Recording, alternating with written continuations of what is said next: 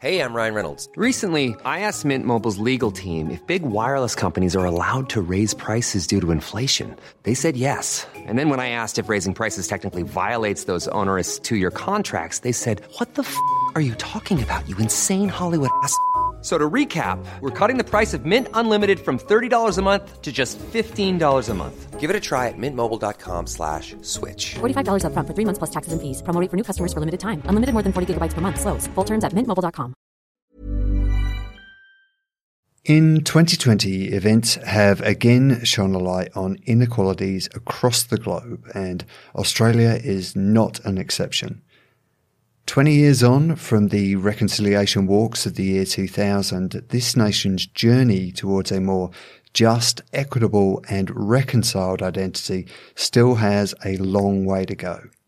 With that in mind, and in the spirit of reconciliation, we acknowledge the traditional custodians of country throughout Australia and their connections to land, sea and community. We pay our respects to the elders past, present and emerging, and extend that respect to all Aboriginal and Torres Strait Islander peoples today.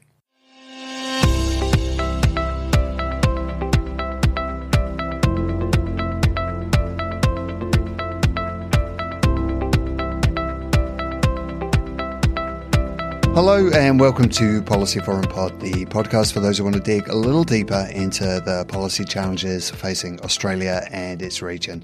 I'm Martin Pearce. Policy Forum Pod is, of course, presented by policyforum.net, and we are based at Crawford School of Public Policy, the Asia Pacific's leading graduate policy school. We offer a huge range of short courses and degrees in the field of public policy, and best of all, you get to learn from some of the leading experts in the field. From energy to economics policy, we are sure that you've got something that will take your fancy. And if we've piqued your interest, go to crawford.anu.edu.au/study to find out more. Now, it's tax time in Australia, and many people, especially younger Australians, will be eagerly awaiting a tax refund. But is Australia's tax system giving young people a fair go?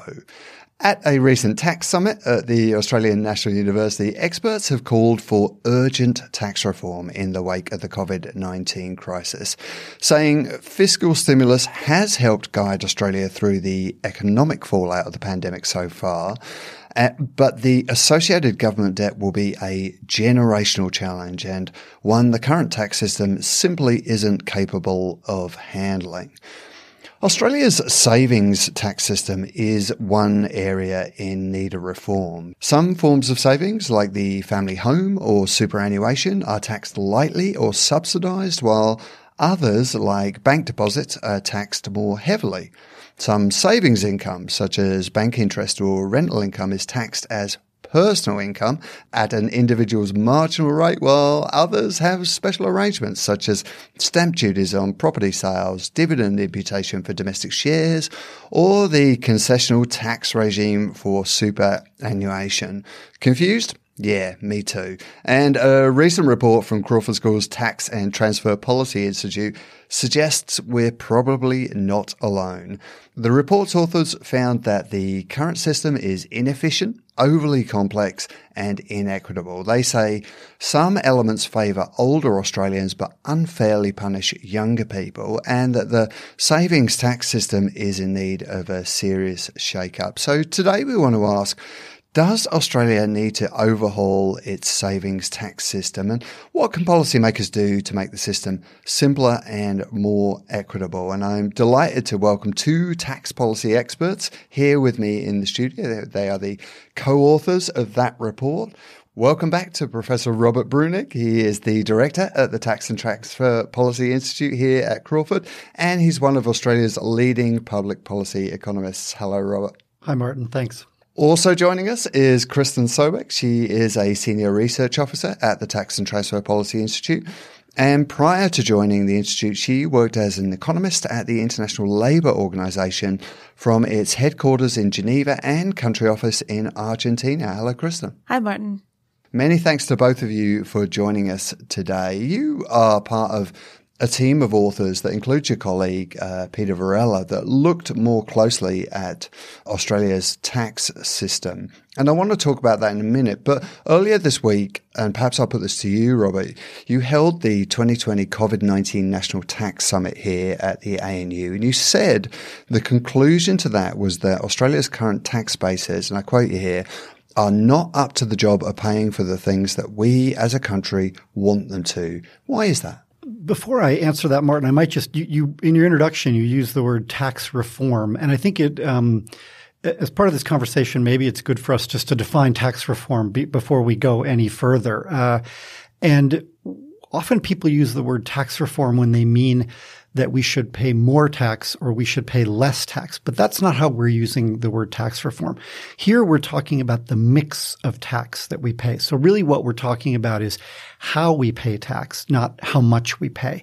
And I think that people couldn't think that we should pay more tax, or other people might think we should pay less tax.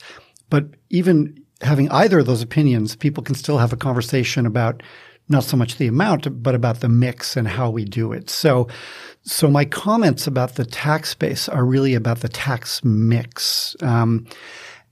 Australia relies incredibly heavily on direct taxation, that is the taxation of economic activity. So we have very high personal income tax rates and very high corporate tax rates. I think a recent report put us in the top 2 in the OECD for those taxes. We don't rely much on indirect taxes such as on consumption, and we don't rely much on taxes such as land. Now, that combined with the many exceptions that we give to people in our system mean that what we have is we have fewer and fewer people in Australia who actually pay tax, and a higher and higher burden of tax that's falling on that small group of people. As the population ages, people retire. They often have a lot of wealth in retirement, in housing. We don't tax that. They often have a lot of income from superannuation, which we mostly also don't tax. So who's going to be paying the tax in the future? It's going to be the young people. It's going to be the working age people. And those people are going to be having to pay more and more tax because there are going to be fewer and fewer of them. And the cost of the tax system is going to go up as our population ages. So that's the sense in which I think our system is not adequate. So, Kristen, as I said there earlier this week, there was this 2020 COVID-19 National Tax Summit held here at ANU. What has actually changed in relation to taxation as a result of the coronavirus crisis? Well, I think Bob mentioned this earlier, that the Tax and Transfer Policy Institute's been really advocating for tax reform for quite a while. And in fact, the coronavirus has really just has really brought things forward to the forefront. We have a lot of debt that future generations are going to have to pay off. And while we needed tax reform before, we need it more than ever now. I need to think of ways to sustainably reform the tax system such that it provides for those future generations and promotes economic growth.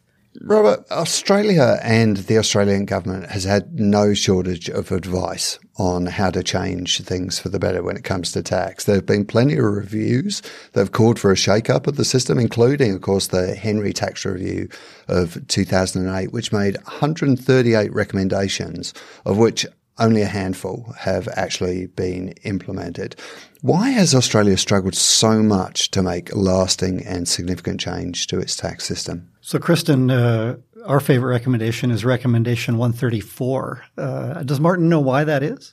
Please tell me. Well, recommendation 134 was the recommendation to create TTPI. So thanks to the Henry Review, that's why we're with you now. So that was one of the things that was implemented. One of the things that did get implemented. It's interesting. Somebody told me that about half of the recommendations actually got implemented because in that 138, there were a lot of things that were relatively easy that were kind of technical fixes to administrative problems with the tax system.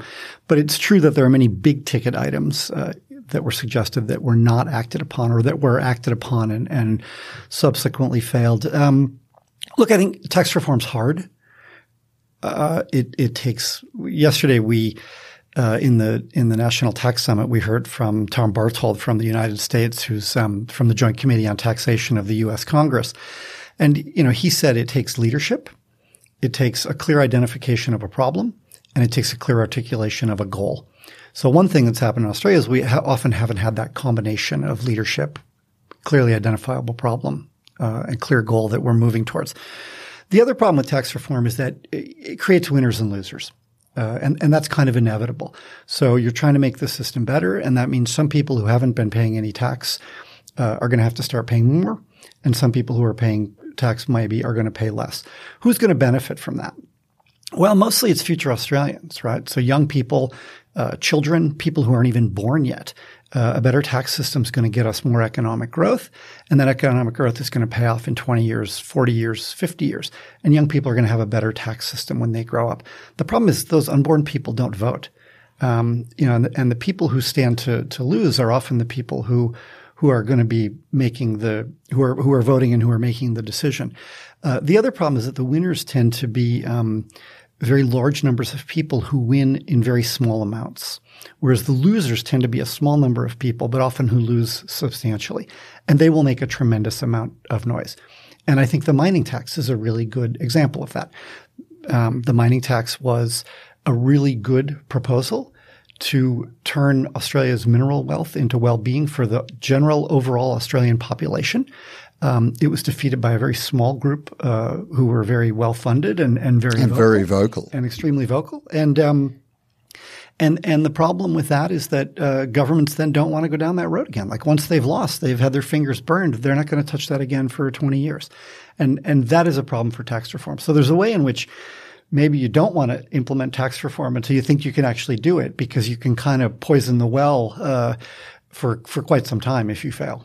Because major substantial reform, as in the style proposed by the Henry Tax Review, does take political courage. And in fact, Ken Henry himself was in the Financial Review today saying that Australia's, quote, stupidity and economically, quote, illiterate failure to tax the mining boom properly has cost the country dear. Do you think what happened with the mining tax has sort of burnt the fingers of policymakers in terms of that kind of substantial big ticket reform that we need in this space?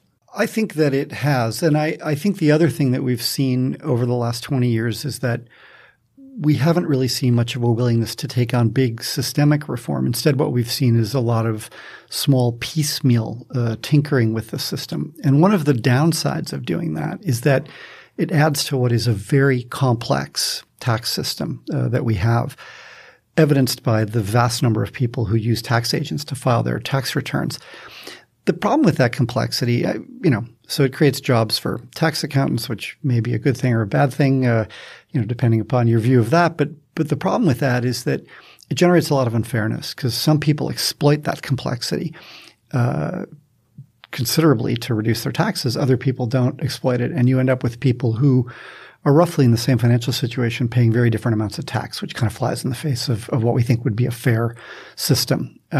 So I think we're stuck in a kind of difficult spot where most of the minor changes that we make probably end up doing more harm than good, but we seem to have cold feet about making major changes. I should say that if you look at the history of tax reform around the world, countries tend to engage in major systemic change really only under two sets of circumstances. One is financial crisis.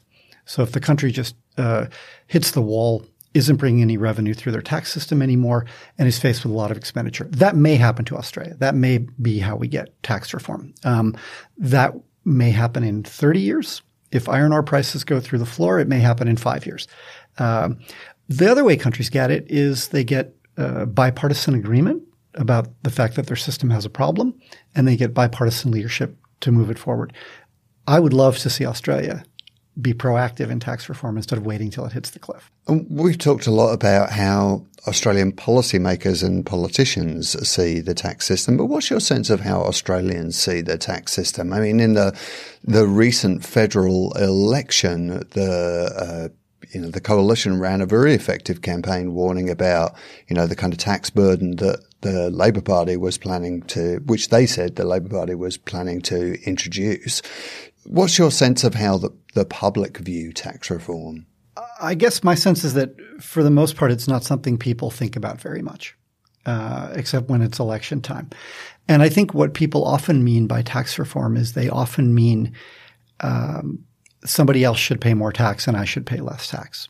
And that's, again, what I said before is that's not really what we're thinking about when we talk about tax reform. We're really thinking about a kind of fairer, better system. And I'm not sure that people completely understand how tax changes economic decision making.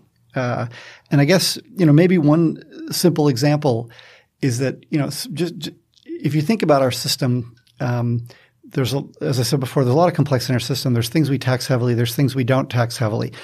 And just, to step away and take a kind of toy example. Imagine I said to you, school teachers aren't going to have to pay tax.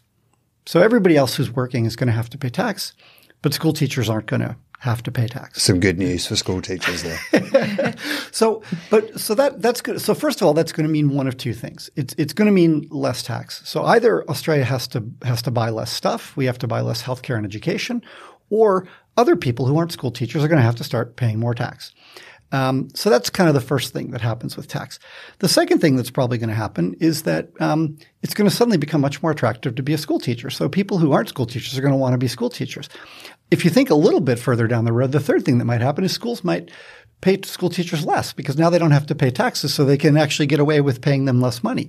And this is the problem with tax, is that when the government changes taxes, there are all kinds of responses that people make to that. And when I give the school teacher example, it seems kind of funny and you think, oh yeah, we wouldn't do that. But we do that about a whole bunch of things in our tax system. And of course, if you're the school teacher who for 20 years hasn't been paying tax and now we suddenly say to you, oh, whoops, that was a mistake. That wasn't fair. We should make you pay taxes now. You can imagine the school teachers are going to make a lot of noise about not paying tax. So that's kind of a parable about the tax system, if you will. All right, so let's move on to talk about the report that you put out, and particularly looking at some of the problems that you identified. Australia's current savings tax system does not treat different forms of savings and investment equally. Some forms are taxed higher, such as bank loans, and some lower, such as superannuation. Kristen, why is this a problem? Well, it's a problem if we tax things at different rates because, well, as Bob alluded to, taxes can change incentives. So if you're going into the supermarket and wanted to buy some fruit and there was a 50% tax on oranges and there wasn't a tax on apples, you'd probably buy some more apples. And when we think about savings are actually quite similar. People can invest in lots of different types of savings. You can put your money in your bank account. You can invest in housing. You can put it in your superannuation account. And when these different savings instruments are taxed at different rates, the tax rate or the way in which these different assets are taxed are going to influence where people decide to put their money. This can have long-term implications for the economic growth of Australia and also in general where a lot of Australians put their wealth. Should the family home be different? Is there something special about the family home? People often argue we shouldn't tax it at all because it's this special thing. It's the house my children grew up in. I suppose it depends on who you ask. I think some of the complications that you see are actually figuring out how and when to tax it. So, for example, one thing that you could do is tax the value of the home every year, but that means that you have to have a valuation of the home every year. To some degree, Australia has that already in the form of land tax and council rates, but that's done quite differently across different states and territories. So you could think of another way to tax it would be when you tax the family home when the person sells it. That's another possibility, which would be a fair bit easier. But I guess it depends. And it depends on the social and cultural values within a society. Other places most certainly do tax the family home. For example, I believe in the U.S., and Bob, you're familiar with this as well, they do tax the family home when you sell it, but not the first $200,000. That's right. So so you could give some special tax treatment to family home, but maybe not the incredibly special treatment that we currently give. Exactly. Indeed, what we see in the report is that housing is just taxed so concessionally as compared to other assets that there really is an overinvestment, whereas it would probably be more ideal to tax things a bit more similarly. I was just going to ask you, I guess, so we've seen one thing we've seen in Australia is that house prices have gone up very sharply, and should we think that that's in some sense due to the tax system? Absolutely. I would say most certainly, because if you can invest in a home, well, if you look historically at the returns, Australia's had a property boom. People who actually own their homes have seen the value increase. I'm not even sure how much, lots over the last 20 years or so.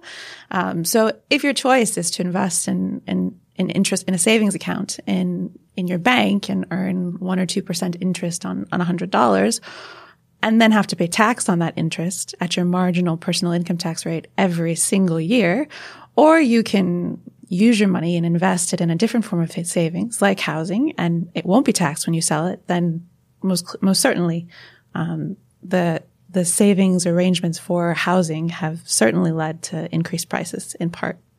Robert, in the report you drew particular attention to the impact of the current tax system on young people. What is actually happening there? What is the impact of the current tax system, and what's it going to look like going forward, particularly in light of the sort of fiscal measures that have been rolled out around the coronavirus crisis? Yeah, that's a big question, Martin. I might start just by relating it back to housing, as Kristen was talking about. So one of we do think that housing prices probably are higher because of the tax treatment of housing in Australia than they would otherwise be. That has made it somewhat harder for young people to get in the housing market, which is a problem. But maybe the deeper problem is a more long-term problem, which is that what it does is it really creates a wedge between people whose parents own property and people who don't. If you're a young person, your parents own property, eventually you're going to inherit that. And if you get along well with your parents, you might even be able to tap into some of that collateral to buy your own home. But if your parents don't have that housing wealth, then you're not going to inherit anything, and you can't tap into that collateral. And so I think there is a fear that it could exacerbate intergenerational inequality. I don't think I think that's more of a future concern, but it is a real concern and something that we should be worried about. To come back to the current tax system today, the response to the coronavirus has meant a massive amount of government expenditure, and that expenditure is necessary. And the Australian government is doing exactly the right thing, which is the government should be spending money in a downturn to help prop up the economy and maintain a minimum level of well-being for people.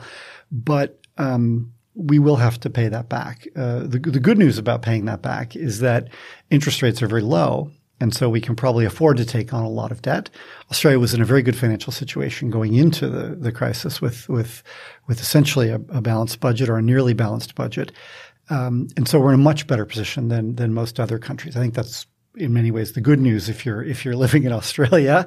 And then, so as I said, the bad news for young people really will be that in the future, there are going to be difficult trade-offs, and those trade-offs will be if we want the same level of services that we currently get in Australia, but we're also paying this extra debt, that's going to mean higher taxes.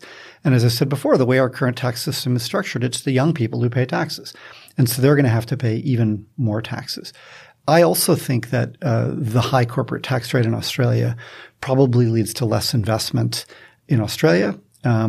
Franking credits are essentially, as Ken Henry pointed out at our tax summit, a tariff on foreign investment. And I think that combination of that tariff on foreign investment and that high company tax probably does create lower investment in Australia and fewer jobs. So that also is going to fall most heavily on young people. How have we created a tax system that disproportionately benefits older Australians and disproportionately affects younger Australians? Is it something to do with the voter base that political parties are trying to appeal to? Absolutely. Many of these benefits have snuck into the tax system over the last 20 or 25 years, and many of them have been targeted at particularly crucial voting groups, viewed from the point of view of the political parties, often people in the kind of 55 to 65-year-old age range and middle-class people. And that group is viewed as swing voters in between Liberals and Labor. There might not be a lot of competition for the vote of young people sometimes. And so policies aren't necessarily made to the benefit of young people.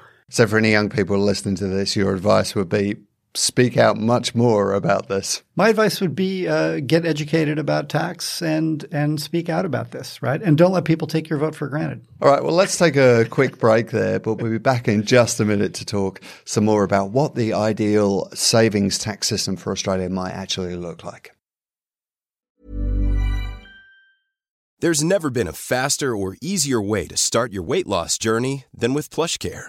PlushCare accepts most insurance plans and gives you online access to board-certified physicians who can prescribe FDA-approved weight loss medications like Wegovy and Zepbound for those who qualify. Take charge of your health and speak with a board-certified physician about a weight loss plan that's right for you. Get started today at plushcare.com/weight loss. That's plushcare.com/weight loss. plushcare.com/weight loss.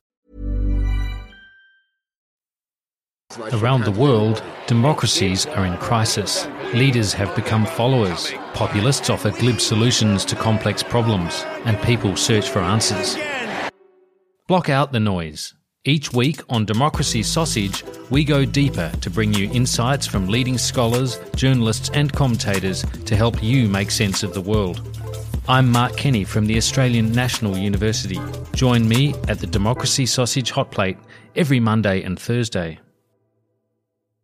Welcome back. I'm still here with Kristen and Robert. Now I'd like to move on to talking about improving Australia's savings tax system and talk about some of the recommendations you made. In your report, one of the key recommendations you made is to move to a dual tax system. Robert, what exactly do you mean by this, and how would it be different from current tax settings? So it would be quite different from current tax settings. So the way that savings taxation currently works is that we tax your savings income at your personal income rate. So if you're making over $180,000 and paying the top marginal tax rate of 47 cents and you earn $1 of interest in the bank, then you pay 47 cents of tax. If you are retired and you're on the age pension and you make $1 of savings interest in the bank, your income tax rate is 0, so you pay 0 tax. So instead what we would do is move to a system where we would charge people exactly the same tax rate. So both of those two people would pay 10 cents on that dollar. This is the system that's used in Scandinavia. People sometimes call this a Nordic system. So or a scheduler system. So there's a personal income tax schedule and then there's a savings tax schedule. And at first blush, this might seem unfair, right? So you say, well, hang on, that person who's making $180,000 and they're paying 47 cents. Now suddenly you're going to have them pay 10 cents. And that pensioner who's making, who has 0 income tax rate, you're going to make them pay 10 cents. That's unfair. But as it turns out, the way we currently tax savings, once you take into account all the exemptions and all the exceptions, is actually regressive. So actually at the moment, people in the top income tax bracket are paying a lower tax rate on savings at the margin than people in the bottom tax bracket. So this flat system would actually move towards being more progressive. But it would also, for those people, surely for those people who are at the bottom end of those earnings, it would mean that they're going to be paying more tax, right? What you need to remember is that a lot of people who are paying a 0% marginal tax rate are not necessarily poor. And so one of the things it will stop, for example, is it will stop people distributing money through family trust to children who aren't earning any income. So if I have a family trust and I distribute income to my child, I can distribute up to the tax-free threshold and they pay 0 tax. This would change that. They would pay whatever the tax rate is. If it were 10%, they would pay 10% on the income. It wouldn't matter who you distributed it to. So what this would actually do is it would actually remove a tremendous amount of tax planning in the system. Kristen, in addition to this dual tax system, the report also calls for a range of other changes to the tax system, including the removal of stamp duties and replacing a dividend imputation with a flat tax rate. Can you tell us a little about those proposals and why they're important? Well, a dividend imputation, as you mentioned at the beginning, Ken Henry, was cited in the Australian Financial Review as speaking out about the mining taxes, but also about the franking credits as really a tariff on foreign investors. And effectively, that is what the dividend imputation system is. And if we get rid of it, it goes back to my original example of apples and oranges. We ideally want to tax all forms of savings equally, because then there aren't any distortions. People invest where they think they'll get the best return, in line with their preferences for risk, liquidity, and yes, how much return they'd like to make. And that's the direction that we think we should be going. Investing where people think they best fit, rather than being directed by tax incentives. And removing dividend imputation is one way we can do this. With respect to stamp duty, what we see as stamp duty has repeatedly been recognized as one of the worst taxes, the most inefficient taxes by most. I don't think anyone's actually in favor of stamp duty. It's hard to find anyone who wants to keep stamp duty. That's right. Except maybe the state governments that like the lots of revenue. I think that might be where it stops. But stamp duty is an incredibly inefficient tax that a lot of economists agree on this. And what we mean by inefficient is distortive. Taxes change people's behavior. And when a tax is efficient, it doesn't change people's behavior very much. Stamp duty, well, if you're a family and you want to downsize, or you're a family and you want to upsize because your family is growing, there's this massive $50,000 charge that might make you think twice. You might decide to renovate your home and extend it instead of moving. If you have another job in a different city, you might decide not to take that job because, again, when you have to pay this $50,000 or more or less, depending on where you happen to be, to actually take it to buy a new home. So we find that it distorts people's decisions on many different margins in terms of the labor market, but also in terms of when and where they decide to move.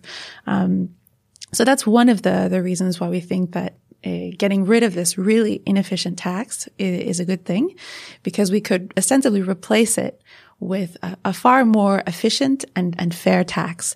And that would be something like land tax, a very broad-based land tax. In Australia, what we see is that land tax has a particular meaning, and many people associate land tax with investment properties.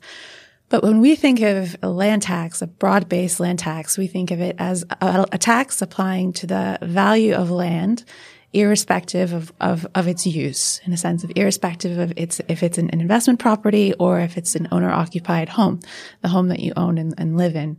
And why this is good is because, well, we tend to see that people that live on plots of land that are worth a lot, they have a lot of wealth. And by taxing the value of that land, which has a lot of wealth, it's more progressive than taxing on a transaction when you buy or sell your home.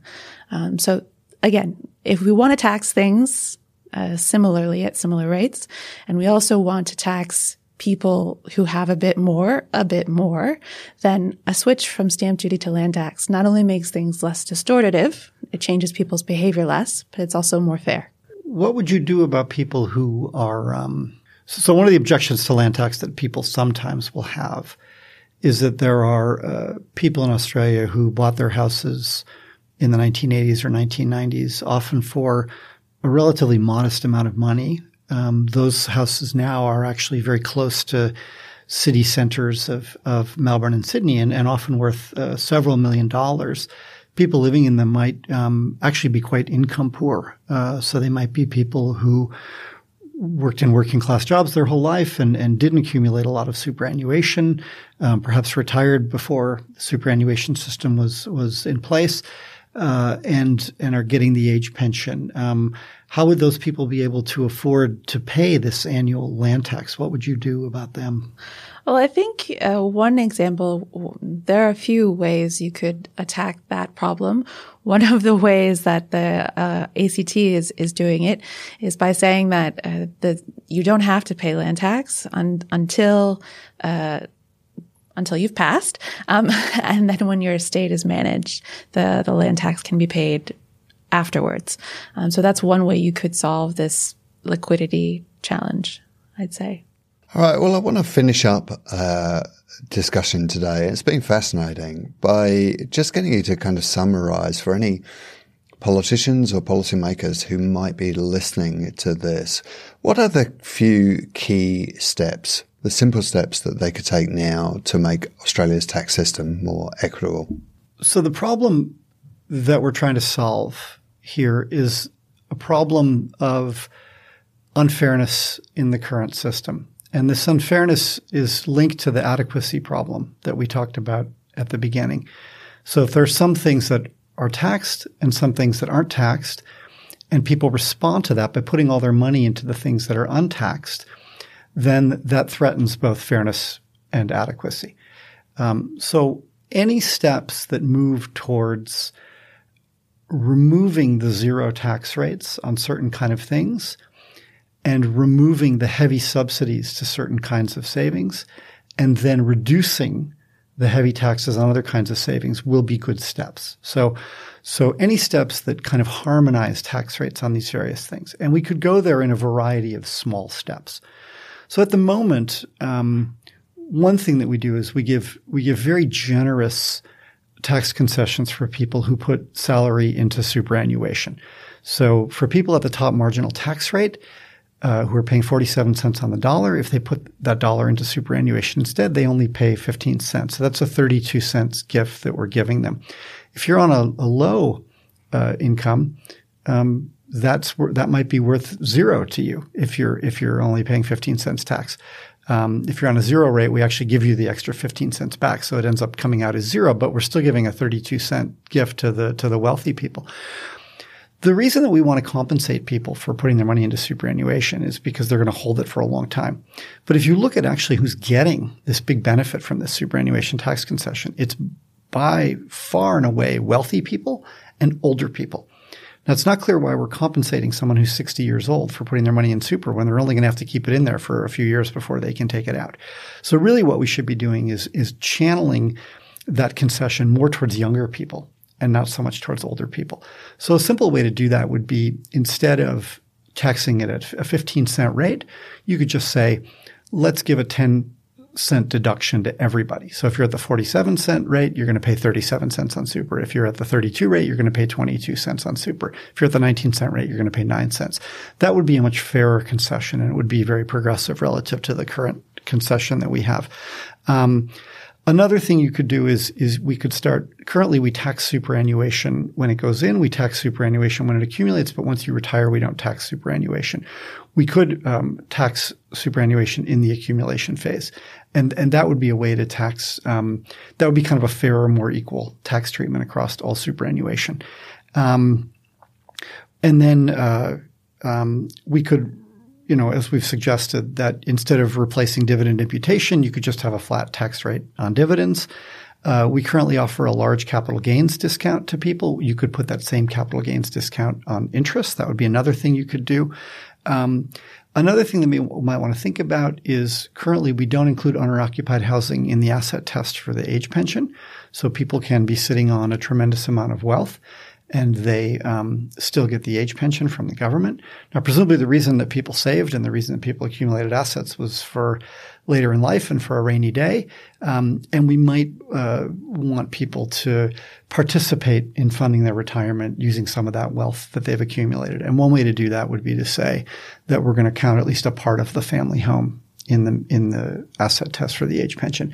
And you could exempt the first $1 million of the family home, for example. And so you could do it in a way that is not going to affect poorer age pensioners, but those age pensioners who have quite a bit of wealth, you could do that. And again, the way you would finance that is either through some deferral program or if we actually had that kind of a system in place, I suspect that there would be private providers in the market who would provide products like reverse mortgages and stuff that people could use. So those are just some of the ideas that you could do. But all those things, again, the key idea is harmonizing the rates on different kinds of savings to remove this distortion, to remove this incentive for people to save money in one way instead of another way.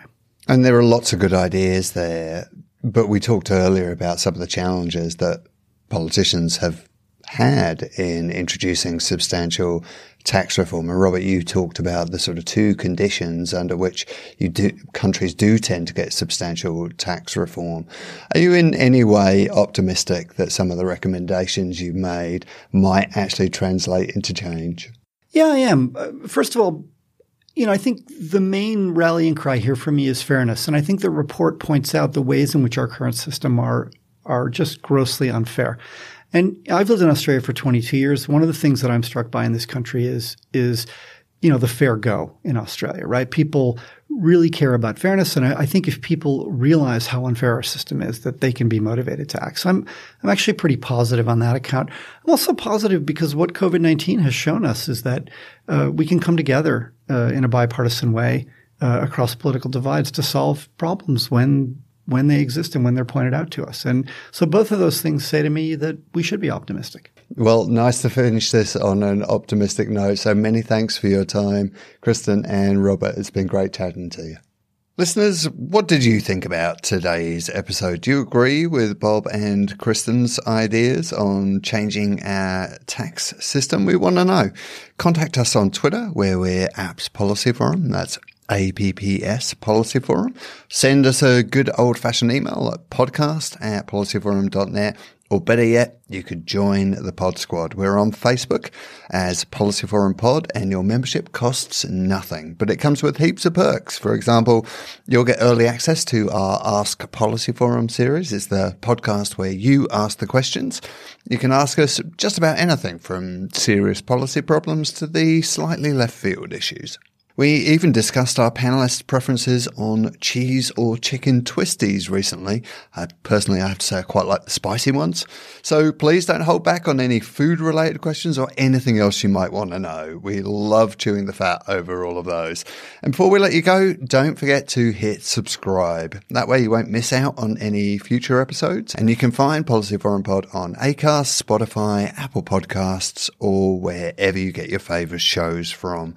And while you're on it, you could even leave us a review. We're always keen to hear what you thought of the pod. And if you want to learn more about tax policy and how to improve it, and maybe even learn from Bob and Kristen, you might want to check out our Master of Public Policy. There's a range of specialisations available, including economic policy, and you can find them all at crawford.anu.edu.au/study. We'll be back with another episode of Policy Forum Pod next week, but until then, cheerio.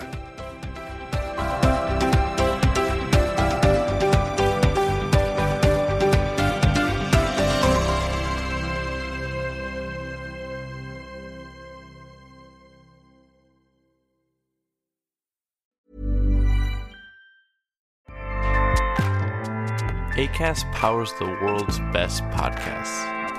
Here's a show that we recommend. The Real Housewives is a guilty pleasure for most, but if you're looking to not feel guilty about that pleasure, tune in to Everything Iconic with me, Danny Pellegrino, where I break down all the messy moments and behind-the-scenes antics of Bravo's popular franchise. And on Everything Iconic, I also interview celebrity guests like Kelly Ripa, Keke Palmer, Drew Barrymore, Cameron Diaz, and more about their guilty pleasures, their past work, and so much more. So if you're pop culture obsessed and find yourself watching way too much reality TV like me, tune into Everything Iconic with Danny Pellegrino, wherever you listen to podcasts. Acast helps creators launch, grow, and monetize their podcasts everywhere. Acast.com.